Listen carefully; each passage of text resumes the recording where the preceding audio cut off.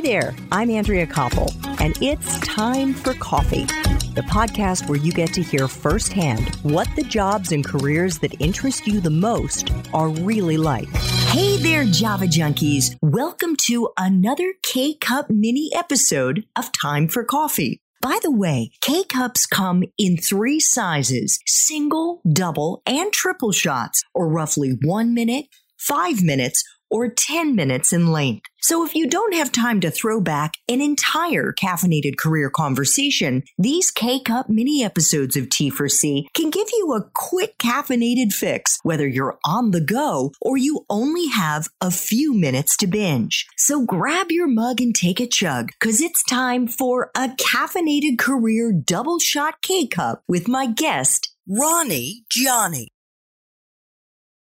You started as an intern with a 6-month internship.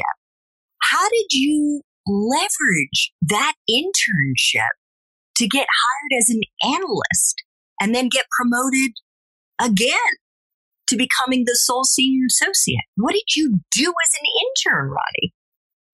So I was graduating on or around the financial crisis. So it's probably one of the hardest times to get either even an internship, but let alone an analyst position at an investment bank. So this was 2009, just for our listeners. Yeah, it was really, really, really hard. Not only were there no jobs for the most part, but a lot of people who got jobs that I knew in my university were getting their offers rescinded, which means that they got the offer, they accepted it while being a junior in college, they're expecting to graduate, and they have this job lined up in an investment bank, earning a great salary, or expect to be, and they were getting letters saying your offer's been rescinded because we no longer have the need. So I must have got maybe, 45, 50, 60 rejections from these different various banks and different financial institutions, where either I applied for an internship and or an analyst position trying to come out of college. And it just wasn't working out, but I was still working at the restaurant, still bartending, still trying to figure out what's going to be next. And I found the New York State Housing Finance Agency, a governmental body. They had a diversity internship program where you literally earn like $20,000 a year, which, I mean, by all standards in finance, it's very low. Not to say it's low. I'm just saying by the standards of a career in finance or starting out in finance is probably, maybe 60 to 80% less than what you would expect. And it was you would do 6 months at the New York State Housing Finance Agency, and then they would place you 6 months with an investment banking partner. I read that in the fine print, whereas I feel most people just glossed over that opportunity. A, it's a New York State Housing Finance Agency. And then B, you're going to earn, $20,000 in a year, which after taxes, you'll probably end up with, 13 or 14,000. And I said, well, this is not something I'm necessarily excited about, but I see through the silver lining here that I could potentially end up at an investment bank and one of the top investment banks. So I went on LinkedIn.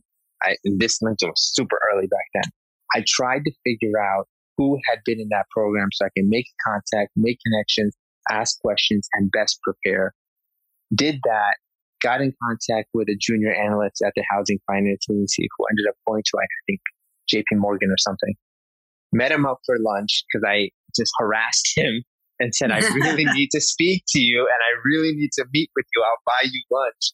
And I'm working an unpaid internship, working at the bar at night, jumping from the city to Long Island. I mean, it was crazy. And prepared. And after meeting with 8 bankers in a room and 4 New York State officials, some way, somehow, I got into the program.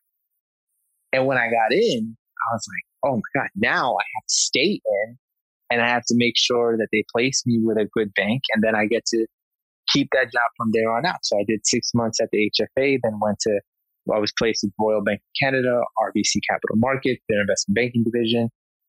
And from the day I stepped in that door, I would introduce myself personally to anyone I walked past and make sure they all knew my name and make sure if anyone needs help with something that they let me know, because that's what I'm here for.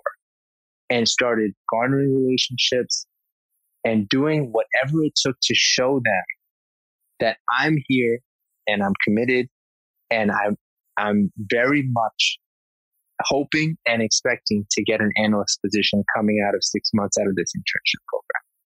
And making sure my managers knew, making sure their managers knew, and making sure that I was in tune with what I needed to do to get there. And that's how it all started. And were you working all kinds of crazy hours? So it was pretty long hours, I would say. In the beginning, probably about 12 hours a day or something like that. Sometimes a little more, sometimes a little less. Some work on the weekends. It was not like boiler room style or anything crazy like that, which I know a lot of people out there have those horror stories. Unfortunate. They were pretty balanced. They were pretty fair. And it was actually really good banking, good people to work for, and a great place for me to start learning early on what it's going to take to have this career in investment banking and finance. And I stayed there for 5 to 6 years, working myself up each rank, and learned a lot and made a lot of connections. And believe it or not, when I went to Barings then, and then made future jumps, it was with a banker I worked with at RBC Capital Markets. One of the bankers I supported for about 5 years, he was making the leap to go into the multifamily lending, which we touched on, but it wasn't specifically our product. And he asked me to join him. And it was a huge promotion going from the role at RBC to then Acre/Barings. And Acre being, that time it was a subsidiary of Ares. And Ares is one of the largest and most reputable and well sought after private equity firms in the world. So it was quite the experience to be able to be even a part of a small company that's a part of that larger company. And then I kind of stayed with him throughout that time as we shifted firms. Thanks for tuning in to this K-Cup mini episode of Time for Coffee. If you want to listen to our entire caffeinated career conversation, please check out the show notes for this episode. Thanks so much for listening to Time for Coffee, where the professionals in the jobs that most interest you always have time to grab coffee 24/7, no matter where you live. I have one quick favor to ask you. Remember to rate, review, and subscribe to Time for Coffee. Thanks so much.